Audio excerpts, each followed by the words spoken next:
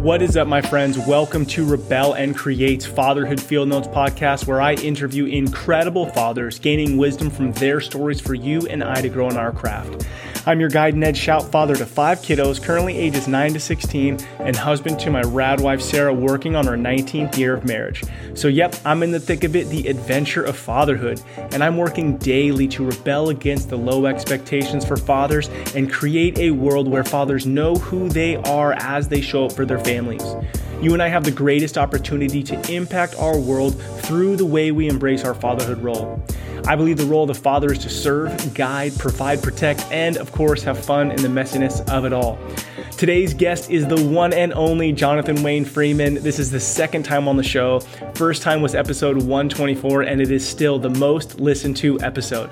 I have a lot of respect for John because he accepts who he was yesterday, challenges himself today with grace, and expects the version of himself tomorrow to continue to become a version that will best serve the world around him. In this episode, we talk about fear, sobriety, laughter, and so much more. Enjoy, my friend, John.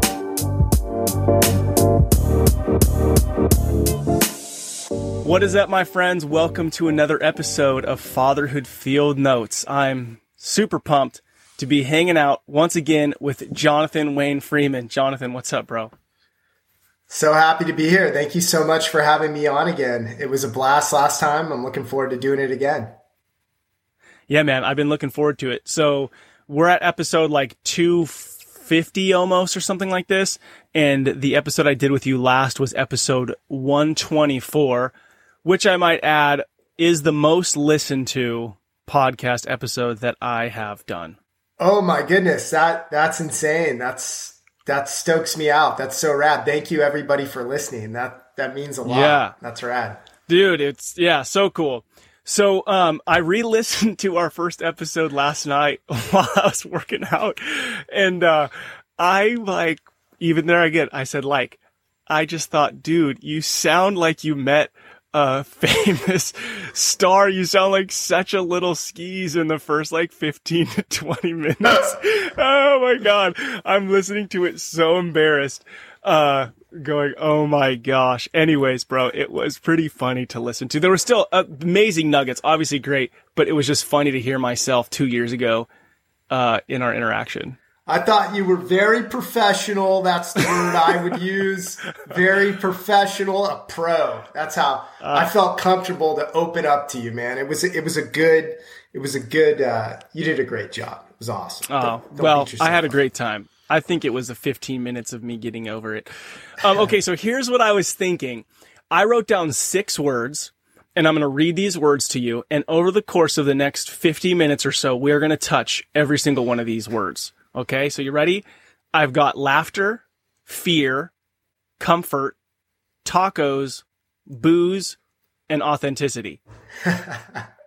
all good words. Let's see. A lot to say about those things. So let's see if we could touch these things. So right off the bat, it has been 2 years.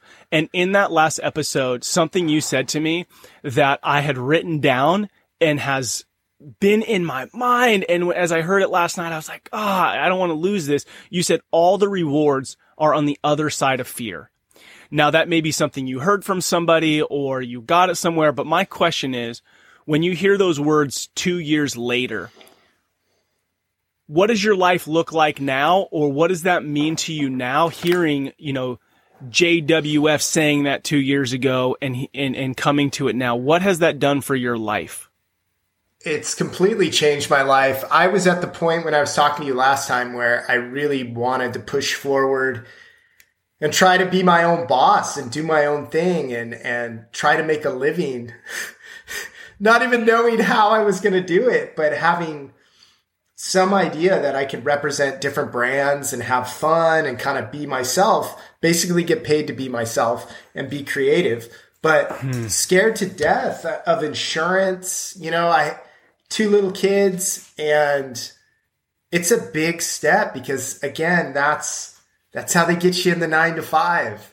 You get just enough. Right. You can buy some nice things. You have good benefits. And there's nothing wrong with that. But for me, always going to those jobs was like, okay, I got to talk to the guy. I got to live with the guy because I'm a paramedic for the next 24, 48 hours who I don't really get along with, but we're going to pretend we get along for the sake of we have to live together. I got supervisors that I'm just going, oh. So you pretend to be this other person at work so you can come home and enjoy your family. But I would carry that with me when I came home. I carry work with me in that same mindset, just going, I had to go to an HR meeting today and listen to the boss tell some dumb joke. And everyone goes, ha, like he's a funny guy. And you're just like, we're all laughing. This dude sucks. Come on. So that fear of jumping, I knew it just intuitively that let's see what happens. Had to encourage my wife, and it just made sense, that let's just go for it. Why not? One life. And it turns out, yes, all of that was true. I read that years ago in a book, and it always stayed with me. That fear of jumping off and going into the unknown made me so happy because I was free to work how I want to work, live how I want to live, surf when I want to surf, golf when I want to golf. And I'm happier. Wife's happier. Kids are happier. Dad's not tired all the time. And I've been pulling it off.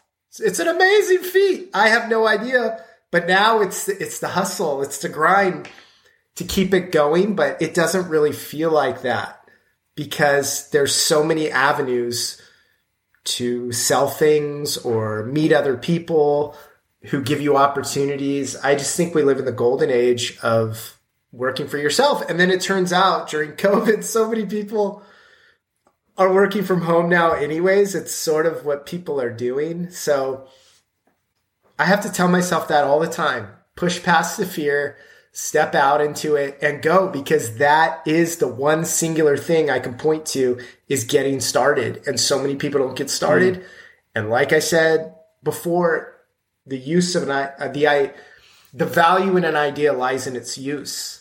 I have ideas, you have ideas. If we don't throw it out, we never know what's going to happen. So you go for it, even though there's all these little things telling you no. But I just want to. So three questions from that. Yeah, three questions from that. One is, at what point did you go, okay, I'm ready, right? Because a lot of us are like, once I get here, then I'm going to do that. So at what point were you like, I'm just pulling the plug. I'm quitting my job today. What was that last straw that made you do the jump? Was it I had a certain massive income that was coming somewhere else, or what did that look like? It was really the money on paper. It was showing it to my wife and going, looky here, what we're making a month here and what I'm making a month here. And I'm miserable at this place. So can we just go for it? But it wasn't my choice. It's a team, this relationship, this marriage. And so the two of us and me constantly being a baby, coming home, bitching from work, going, I can't take this anymore. Like, I'll keep doing it for the family, but I would really love to try this other thing and let's see what happens. So it was really getting her on board, not making some command decision, but us coming together, and God bless her for being willing to risk and take that chance. So at a certain point, it was just like, we both agree we're going to take this jump. Mm-hmm. Absolutely. And So then it's been a couple years, and you just told me that you still have to remind yourself some things. So is the fear still there? And then what do you do to combat that fear?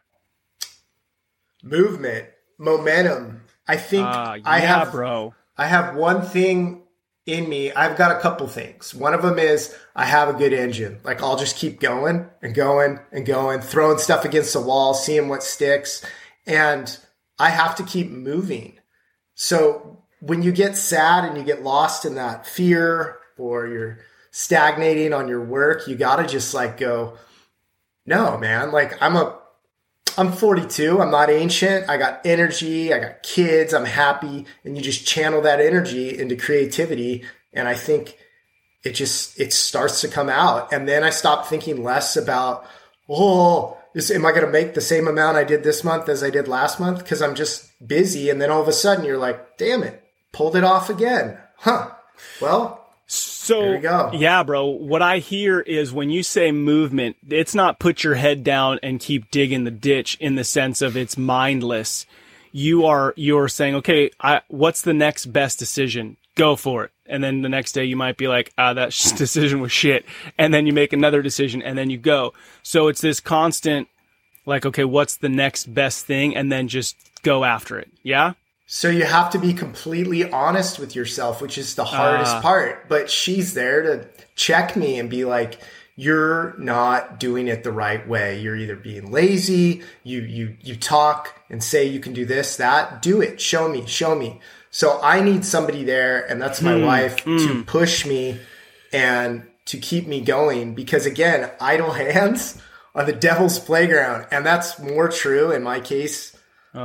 Like I'm sure it's true in a lot of people's case, but for me, that structure of a workplace to go to and all these rules you have to follow, that's good in one sense for some people. And it probably provided some structure for me. Like, you got to be here at this time, blah, blah, blah. So my whole thing was getting organized, getting rest. And if you sit down in front of this computer to write something or do something, maybe you go through phases, and 9 times out of 10, it's nothing good. But then there's the aha moments where you go, oh, this is great stuff. Or I have a good idea. I can present it to someone I know. And yeah, just keep momentum moving forward. I love that. Intentionally moving forward. So as we think about this with other dudes, so if we think about men, a lot of men living in fear, not just for their job, but maybe in their marriage, maybe in their relationship with their kids, lots of areas, right, that men live in fear. They doubt themselves, and then maybe they don't have a spouse right now that believes in them just because they've been consistently, passive. What would you say to those dudes to help them get out of that place of fear and start taking some movement?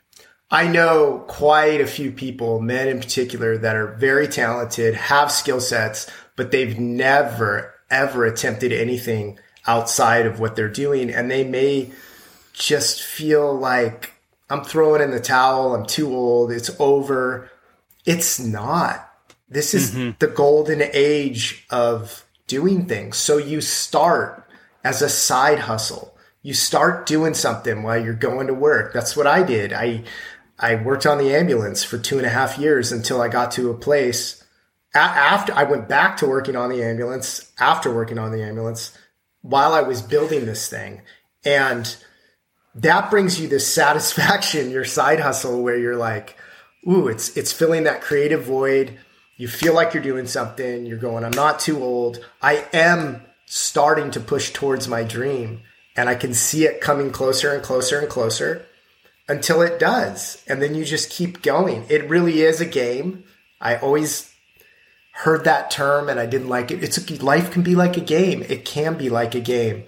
But self-esteem is a big issue. A lot of these guys just, at some point, somebody got it in their head that they weren't smart enough, weren't funny enough, didn't have a good work ethic, weren't this, that. So they're comfortable where they're at. They make just enough. They provide for their family, which is all wonderful. But I strongly feel that if there's something in your soul, something in your heart that you cannot stop thinking about, there's a reason.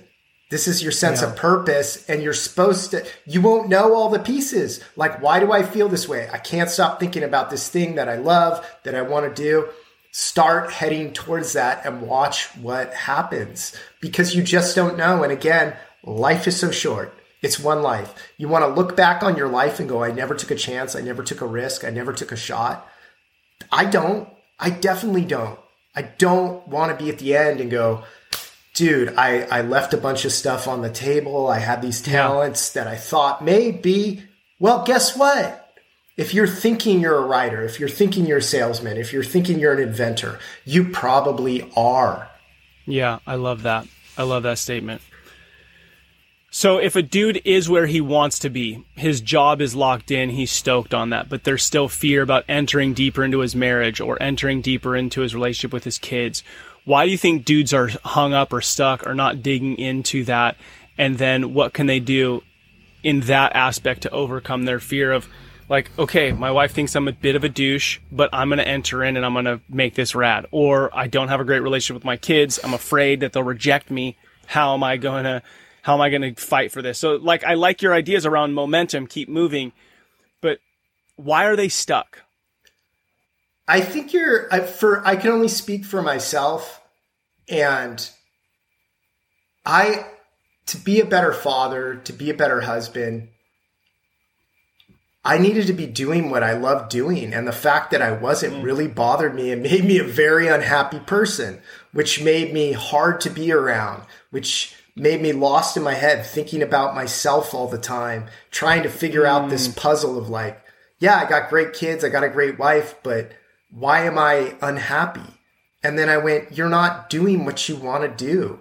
So the second I started heading towards that, started cleaning up my lifestyle, a lot of lifestyle cleanup, to be honest, I went, this is a blessing. This is a joy. I got these kids here for a minute in my life at this age, and I'm not the best version of myself.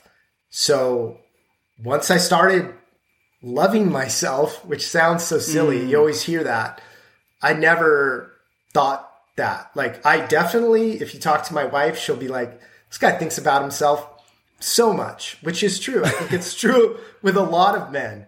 But, like, truly loving yourself is taking care of yourself.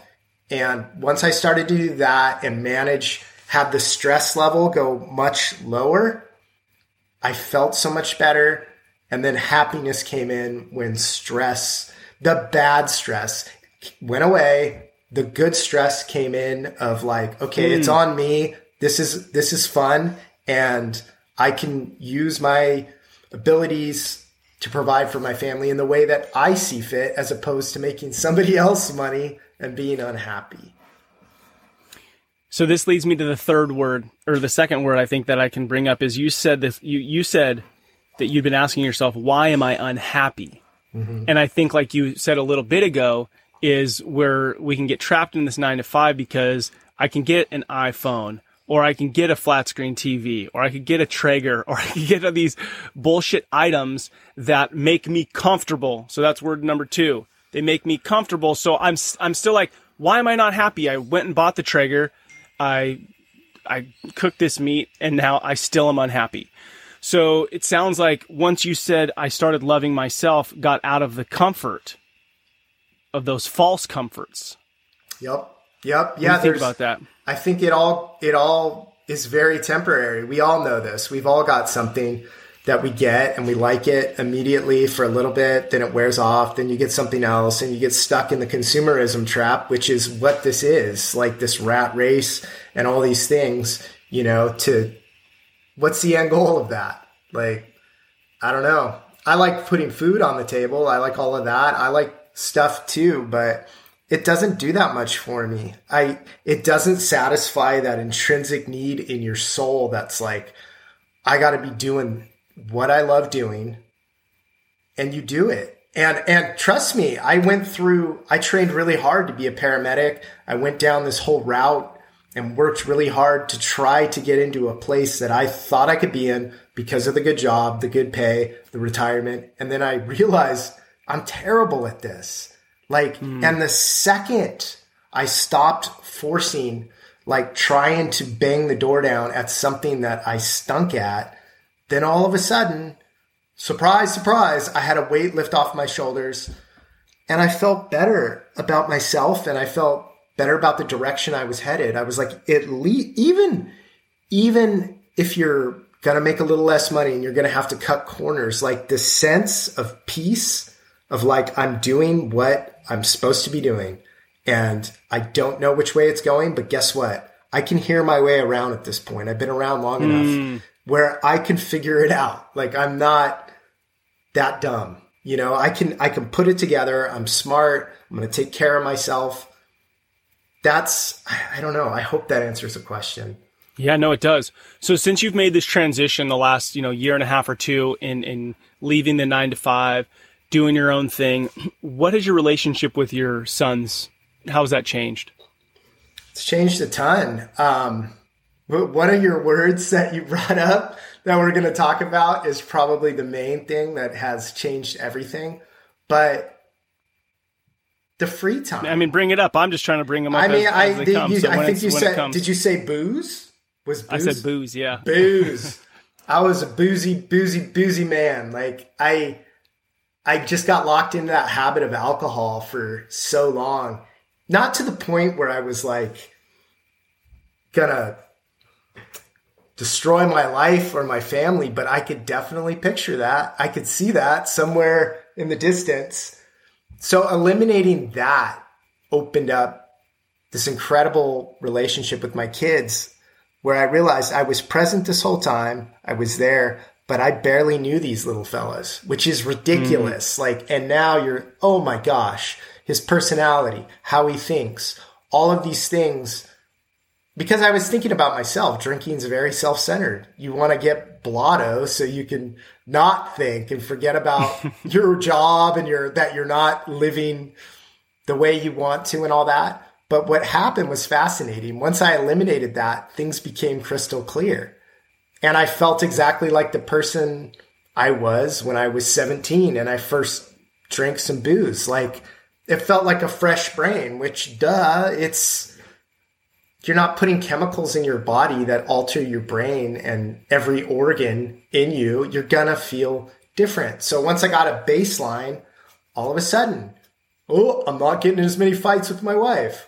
I'm keeping my mouth shut when I normally would say something back that would turn into sometimes a week-long disaster. So that was really the big thing. Like I lost 30 pounds. Just keep moving, man, walking, doing all of that stuff, eating better food. I just needed to see where I could go, what I could feel, what I could be if I was actually a healthy person. And turns out it's all good. No downside. None. So 2 questions, just as dudes are listening and like I drink on occasion. But what was the determining factor to go, okay, I'm going to cut this out and just not really make this a part of my life? Was there a determining factor on that? Yeah, absolutely. I mean, I can't tell you, it was hanging out with friends, hanging out with the guys. And and this was not the first time this has happened, but I came home just wasted, blacked out. My wife woke me up in my bed and I pissed it. And I came up like angry, upset, yelling. And I went, who is this person? Like, this is not the happy kid that I was. This is somebody else. And this is unacceptable. Like, my kids do not deserve to see a dude that's like that. Even if it was social and it was this and that, like every now and then, the truth was, it was becoming a problem. Like, every single night, IPAs, whatever, vodka, whiskey, anything I could get my hands on. And I'm like, what are you doing, bro? You had a good childhood. I don't have a ton of trauma in my life. So it was basically these kids, they're 9 and 7 now. I'm like, they're not going to witness this stage of their life when they're becoming young men, their dad being a pile. It's just not going to set them up for success. There's no good place this can go. And I realized it was so selfish, dude. Like, just party boy, man. That's all it was. So then so 2 thoughts. How did that change party boy, like showing up and having a great time with all your friends? So 2 parts to this question. 1, the fear of like, oh man, I'm going to say, no, I don't drink. Oh, to, am I still going to have a good time? Yeah. I mean, it's hard, right? Especially laughter. That was another word. Like I was thinking to myself, well, this is part of what makes you funny. This is who you are. People want to hang out with you because you're 2 Beer John, 3 Beer John, and you're killing it. You're having fun. You're making people laugh. Will I be as creative? All of that stuff. That was all in my head, but it's all a lie. And the truth is, I'm telling you this honestly, most people do not care. And the ones that do say stuff, you're immediately like, are we even friends? Is this like you've been watching me destroy myself for 2 decades, and you're like, you want to keep this train rolling? And they're like, well, I would like someone to join me in my adventures, but I just was like, I can still join you, man, but this just isn't going to be a part of it. And it's been nice. For me, it's not the social thing. It was never the social lubricant that brought me to the party in the first place, because I was already social. For me, I just enjoyed the altered thinking, all of that. Yeah. And I just went, you know what? You're a weird enough guy. You can figure out how to do this either with exercise, with cold, with heat, with something else, meditation. Like, figure it out, dude. You're just taking years off your life. Love it, man. And I know you've talked quite a bit about this the past, or 2 years almost since it's been. How long has it been? It's been almost 10 months. Oh, it has been 10 months. It has been 10 months. Yep. 10 months. Rad. So 10 months. Yeah. So I know you talk about it a lot, and you're a huge encouragement to people, which is fantastic. Thank you for that, because it's so important. Is there any 1 or 2 people who on your journey were really helpful? Yeah, this is the funny thing. The fatherhood podcast, like, I did not listen to my dad. My dad does not drink. He never has. The one thing he was always hammering home was, don't start drinking. But I think of it now and I'm like, he knew his little boy. He's watched me grow up. He knows the damage alcohol can cause. He knows other members of the family that I was not aware of. He would watch me and like, this kid he's wild enough as it is. He's got enough energy as it is. So let me ask this, dude, because you have a good relationship with your dad, right? Mm-hmm. How was he towards you the past 2 decades, knowing that you're doing this thing that he doesn't do? How did he act around you? I made it a point. I only drank one time around him at a golf. Oh, really? At a golf event. Yeah, I would never do it around him, but he knew what was going on. My mom did too, but they were consistently loving, consistently kind, consistently would share how they felt, but not in a aggressive way. Very much just like, you know who you are. You can do this. Like, you don't need that.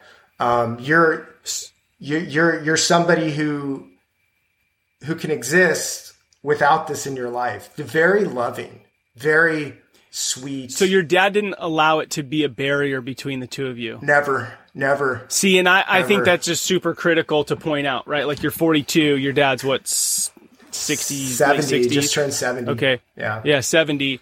And I just think of us as you and me as dads, I'm such an idealist and I make everything so intentional all the time. Like, I had to apologize to my daughter this morning for saying something to her yesterday, because I'm constantly saying things, and I think that sometimes it puts a barrier between us, because I'm like, hey, why are you bringing your phone on the beach? Your cousins are here. It's like, instead of saying, hey, I haven't seen you at school. You've been to school all day, and I didn't first just give her a hug and say hi and connect. So I think as fathers, like, how incredible for your dad to not let that be a barrier. Although he didn't probably like seeing that as a problem. No, he didn't like it. But that being said, the point is, the people closest to me, I did not listen to.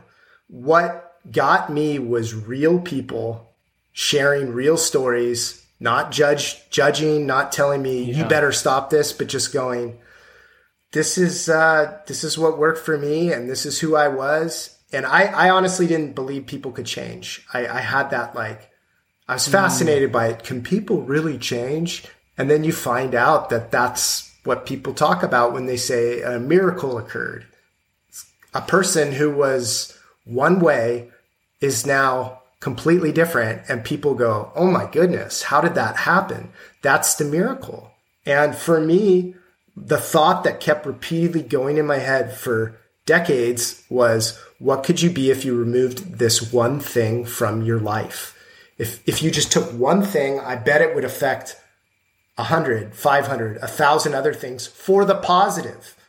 So doing the math in my head, I was just like, for me, this has got to go. And my wife's not, I don't think she fully even understood it. She's like, why can't you just drink a beer, like, or half a beer like a normal person? I was like, because I want to rage. I want to dive deep, you know? Yeah, whatever you get into, you're going to get into with your whole being. Correct. Whether that's positive or negative. And that's the entrepreneur creative, right? And now that you're putting that same energy into something else, it's like, one, you're clear-headed doing it, and two, you're thriving at it. So in this transition of leaving a job, pursuing a dream, getting rid of booze from your life, like a lot has happened this last year and a half. Has your perspective of what it means to be a man changed? Absolutely. In my opinion, I was not being a responsible man for me. I know drinking's a huge part of our culture. It's a huge part of men's lives. But for me personally, it was causing so much just chaos that didn't need to be there in any way, shape, or form. Because dad wants to behave a certain way, so my family's suffering for that. It was, I mean, that's sad and that's heartbreaking. And so then what does it mean to be a man? So you go, okay, let's cut that out. If booze is a big part of our culture, whatever, not just the booze piece, not just the work piece, right? Those are two huge pieces of us, is our work and like the things that I like as a man. Right. What does it mean to be a man? To be the best, carve out all the best version of yourself, straight up. Like, I think that is 100% what it is. I mean, people don't talk about this kind of stuff. You think you're the best version of yourself if you're making X amount of dollars a year and you're taking care of your kids and you have a wife that's apparently happy, but who knows?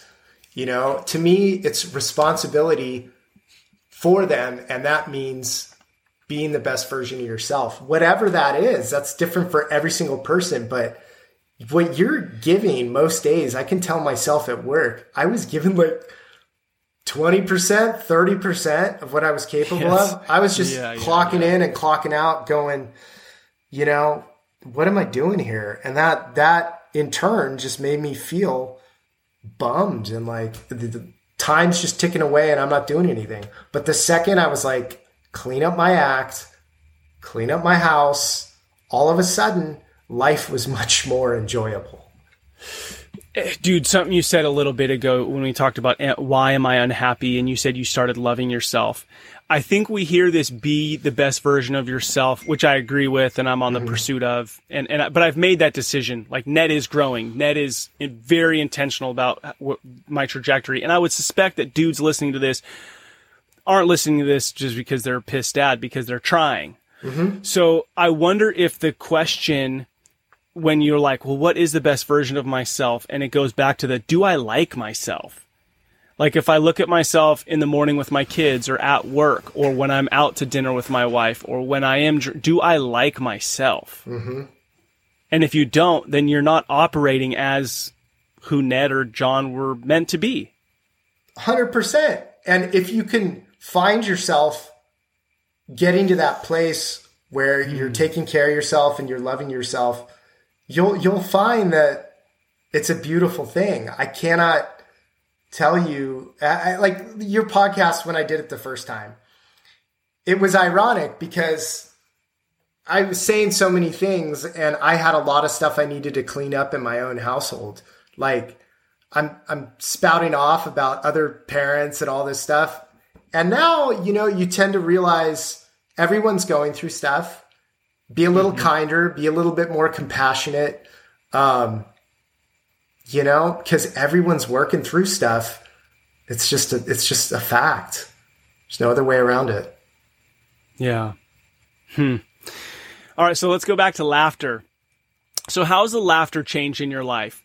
So think about laughter in the sense of, one, you have your social media, you're being yourself. So what's your laughter look like? And then what's your laughter look like with your wife and then with your kids? Because those are more private, right? So like I adore when I can have my wife cracking up in our room. I love it. I love to make her laugh.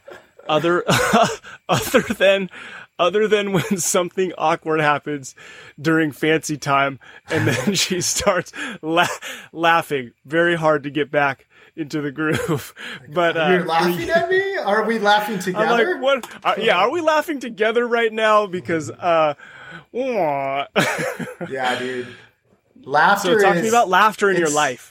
It's the best. First off, what's better than hearing our kids laugh and it's pure and it's real. It's the best sound in the world.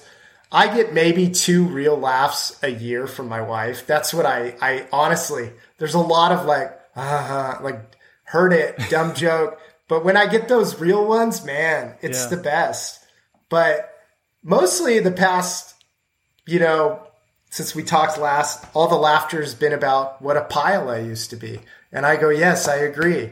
Like, oh, you did the dishes. You did this. You thought about me instead of yourself. You filled the tank up. You picked the kids up. You did something you didn't have to be told to do.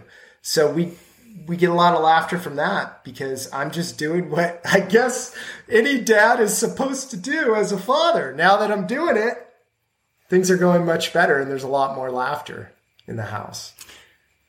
But it sounds like you're doing those things not out of see, I think there's a difference, and I think I'm just realizing this because I'm pretty dang selfish. Mm-hmm. But like, okay, I'm going to do the dishes for 5 days and see if anybody notices or anybody cares, which is kind of like a disciplined asshole. Whereas I'm going to do the dishes because I love my wife and kids. Everyone's tired. I'm going to do this because I'm grateful. Huge so I think difference. Operating out of gratitude or discipline. Yeah, it's a huge difference. And I mean, I would do very little and then expect tremendous applause and response from my wife. Like, you've done so much, John, pat on the back and tell everyone. And I was doing nothing. It's embarrassing how little I would do. But now it's like, you start to look at things as like, it's not just about me, it's about us. You're another human being with your whole life and your things you love, things you hate. So let's do this. Let's work as a team. And that's been another little miracle. Like, it's like I met my wife for the first time because I wasn't a great husband. And now it's almost like dating again, which is crazy. 14 years in, she's like, who is this guy? And I'm like, who's this lady? And we're like, oh, we do love each other, but let's be good people to each other and love ourselves, love one another, love our kids. I think that's what everyone should try to strive for because it's worth it. This world's hard enough. You don't need chaos at home. You don't. Yeah. Dude, tell me about it. The world is so freaking chaotic. Our home should be just the safest spot. Okay, when you have nothing to do, nothing going on, and you're like, oh, shoot, we have nothing going on the next 6 hours, what are you going to do with your sons? What is the thing that you and your sons are like, this is how we are going to spend some time together? Guy Day. Guy Day's the best. You get a window. Okay. Yeah, man. I've been loving, like, showing them stuff from the 80s that I was into because it's just hilarious, the things they say and respond to. So watch old movies. We go to Dave and Buster's. I let him play some arcade games because I loved it when my dad did that with me when I was younger. Go outdoors. The craziest thing is they want to hang out with you especially when they're little. And it's not always going to be that way. And it's a beautiful thing. So lately, the funniest stuff is they're getting a little bit more to the age where we can talk about guy stuff and they have questions and these questions come up. And then I take great joy in explaining things to them the best way I can, keeping it PG, and that's a fun role that's coming in. Having boys is my wife going, hey, you need to talk to this one about this thing. And I go, yes, plenty. I'm a dude too. Lots of experience. Let me jump in there. And I think about things I was not told when I was young and things I wish I would have been aware of. And I go, how can I do this better? Because we're trying to prepare these young human beings to do better than us and navigate this world better. And it's a massive responsibility. And as we talked about last time, it, in my opinion, is the core, the family unit. It's everything. If it goes awry, society starts to go awry, everything does. So yeah, it's an awesome responsibility. It's a good responsibility. It's a gift. And a lot of men don't realize it till it's too late. I was thinking about it today, hearing so many men go, I wasn't home enough. I was working all the time. I was never with these kids. And they're saying that because it's a blink of an eye. And when they start to get older and that testosterone goes down and those emotions start coming to the surface, they're not thinking about things they bought. They're not thinking about any of that. They're going, oh, we should have traveled more together. We should have spent more time just doing anything together, because they are you. They're you and whoever the mom is. They're a piece of you, dude. So it's gnarly. Bananas. It's crazy. So same question then. You and your spouse, you have the whole evening together. The kids are at the grandparents'. What are you going to go do? Creative, fun, enjoy being together kind of night. We're going to go out. We're going to go to a restaurant. We're going to talk to each other. That's one thing I failed too, that the whole never stop dating your spouse. I was like, okay, right. But I mean, you need some time together. And that's a lot of it is you need to listen. That's what I found in my life. It's like she has some stuff she needs to talk about, and you need to really, really listen. Put your listening cap on. Don't be on your phone. Don't be deviating from it, because that's, again, something that I am still working on, is hearing what she has to say. And I used to just come at her and go, like, just tell me specifics. Like, tell me to do this, I'll do that, blah, blah, blah. But sometimes there's a lot to say and you need to get it off your chest. You need to share these things. And those dates, it doesn't matter what it is. We could go surfing. We could do anything. It's really about getting the time to be adults and to talk about your kids. And it's important. Yeah. Love that. So when you guys go surfing together, how often do you do that? She wishes more. I went twice already this morning. I'm still bad, bro. There's still a lot of selfishness. But a couple times a month now. It used to be a lot. That's kind of what drew us together to begin with. But I'm much less selfish now. I give her waves. I say, you You're go. Not snaking them? I'm not, because I was bad for many years. Oh man, that's fun. When we talk about listening to our wives, as you kind of said it, I'm thinking of all the times I'm like, just give me the facts. And then it kind of made me reflect on you saying that we give 20% at our shit jobs that we hate, if we're there. So sometimes I think it's the same at a job. Just tell me what you want me to do so I can get it done. And we do the same thing in our home sometimes. So that leads me to believe maybe we're not giving 100%. So with that, what are some, I don't want to call them tricks, but tools to listen better, or what has helped you become a better listener? Man, it's just the act of doing it. Like, I literally have to say, listen, like, listen with your ears. You're like self-talking yourself. Self-talking right? With my whole heart. Like, you need to sit down and not be distracted. And I think a huge part of it too that I've found is like all the entertainment options we have, all the news cycle, all that. I got to check out of that. And because that stuff's in my head, just thinking about the dumbest stuff, when really what I need to be focused on is right here in front of me. I don't have a trick. I have to do it. Like, I have to do it. Well, it's the self-talk, it sounds like. So you've changed your self-talk, it sounds like. I have. And my response in the past would be to get angry. Like, we just put the kids to bed. I'm trying to watch TV. Why are you sitting down here talking to me while I'm trying to watch the show. You want me to stop the show? Okay. And then that turns into a fight. And it's like, bro, all you had to do was take 15 minutes to give to her and everything would be great. Like, how many times do we go, oh, I could have just not said that one word and we wouldn't be in this crazy fiasco. So I realized we think so differently. I've always assumed other people thought like me, which is what an aloof fool. And I literally every day I wake up, I'm like, other people don't think like you. They have different experiences, different lives, different. Da-da-da. So again, show some grace, be kind, give people a pass. You know, like I'm just more there right now because otherwise I get aggro. I can get like, I don't even realize it, how intense I can sound, how loud I can be, how scary my face can look. And I think back to times with my kids, with my wife, and I'm embarrassed. I'm like, good God, man, get your act together. These are the loves of your life. What are you doing here? Yeah. That self-talk is so important and getting control of it. So last thing, and I'll stop beating a dead horse, but how did you get control of that self-talk, right? Because we all say it. Like, you say it out loud. I'm like, oh, I get it, John. Yeah, okay, I could. And then, boom, I'm back to just getting pissed. How did you get control of that self-talk? I didn't.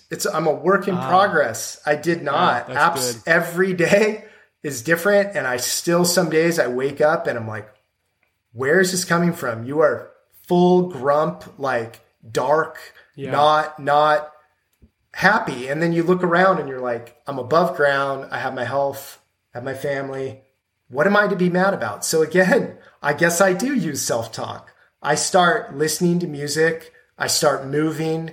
I start walking. I sweat. And then I come back down and I go, good God, it's a great day to be alive. Oh man. Yeah, baby. Yep. Look where I am. Yes. You know? That's it. Dudes forget that. They get out and sweat. Your whole mental, it just changes. Dude, I dig it. Okay, I got tacos. What are the best tacos? Okay. Best tacos. What makes the best taco? I mean, you're in Southern California and that, I know, I could see it on your face. You're like, oh my God, I don't even know where to start. Here we go. Okay. So it's 3 in the afternoon. You just had an epic surf sesh with your wife. You guys are super stoked, getting out of the water, laughing. This was so fun. Oh my gosh, let's get tacos. Where's that going to be? There's so many places in San Diego that you could go. It's never the place that looks nice. I'll tell you that. It's a place that's word of mouth, that's spread. But the best tacos I've got, and you can still get to this day, are in the worst neighborhoods you could ever imagine in LA County.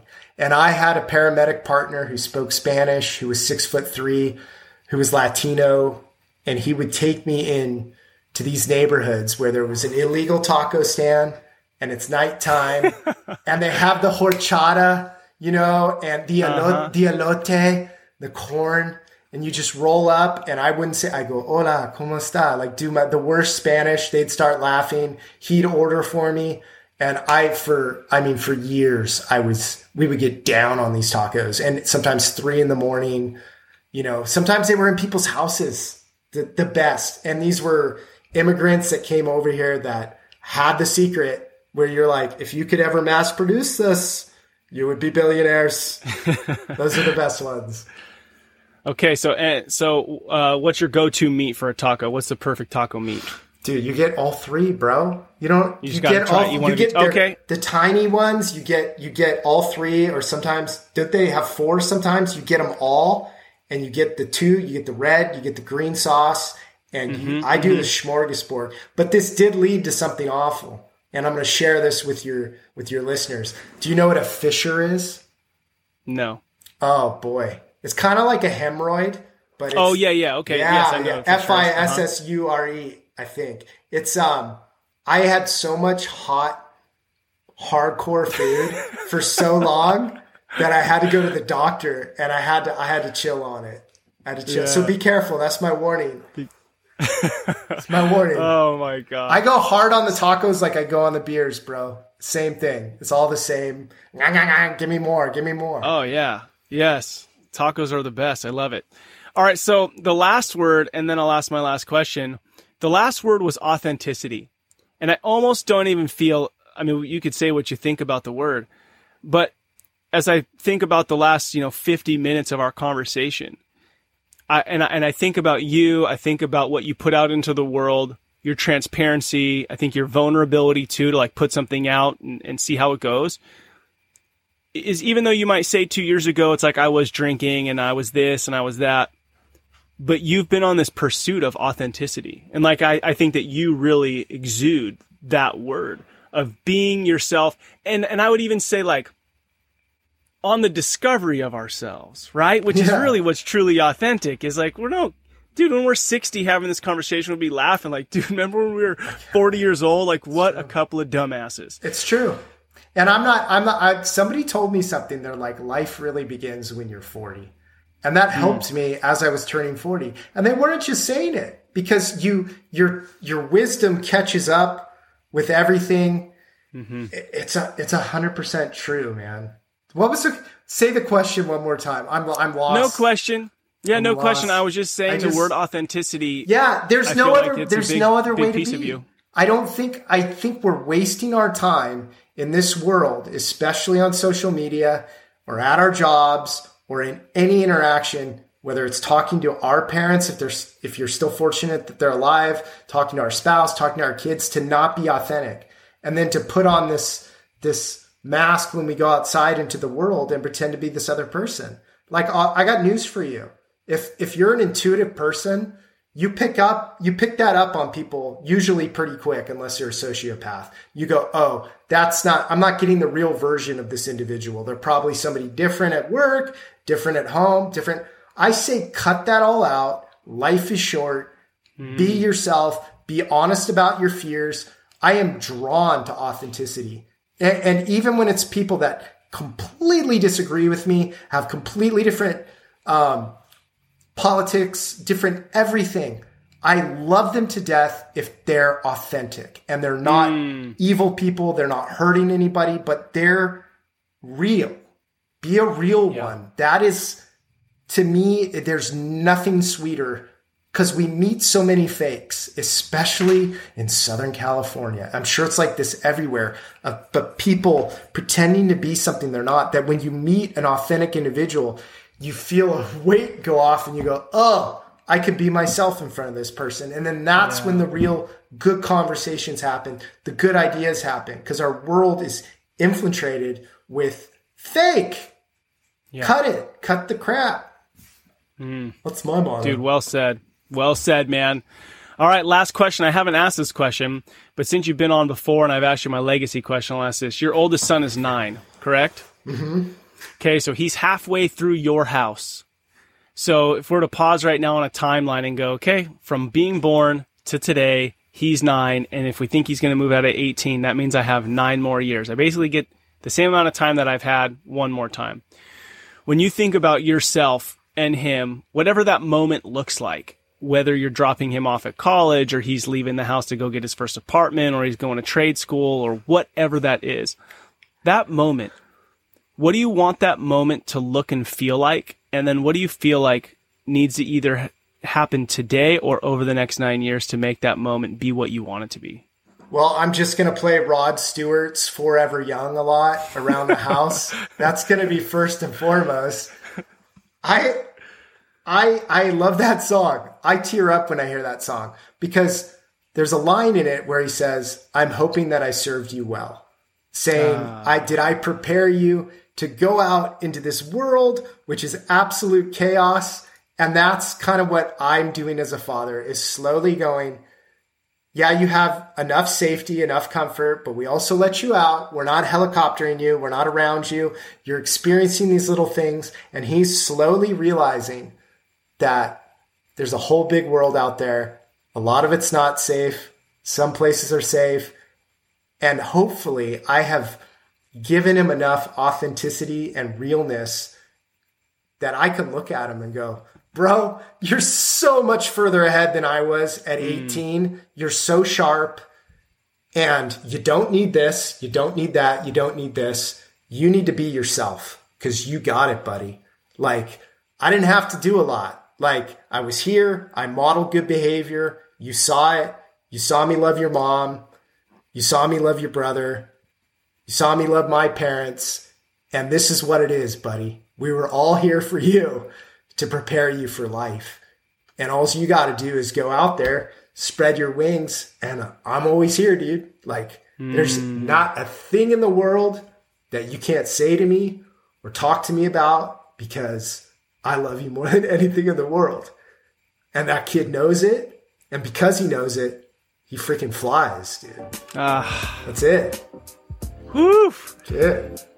John, thank you for the man you are, the husband, the father, the friend, the influencer, the authentic man in each one of those categories, sharing your life so that other people can continue to discover who they are. So thank you for the work you do, and I thank you for the time to hang out with you today, my friend. Man, thank you. You provide such a service, making us think about this stuff. And I get emotional because of the joy of just like, what an opportunity, man. I get to be a dad. Like, what? This goofball human who's made every mistake you can think of has an opportunity to take all the dumb stuff I did and learn from it and keep another human being away from certain things and to head a certain way and pray a lot and know that it's going to be all right. Like, this happened for a reason. I'm a dad for a reason. The people listening, you guys are all fathers for a reason. Yes. So be the best one you could be, because there's absolutely nothing more important. It is the truth. It's the truth. And you don't get a lot of truth these days, but that's one I'll die on a hill on every time, that children need their fathers in their lives. Yes. Oh, well said, bro. Oh, man, I love our time together. Thank you. Until next time. All right. You're the best. Thank you so much for everything. Everybody take care. Be safe. Dream big. Love all. And act now. Do it now. Now. Yes, literally now. Take the headphones out. Do it now. So good. How can you not love this guy? He is funny and oh so inspiring. 2 quotes. The value of an idea is in its use, and all the rewards are on the other side of fear. So powerful.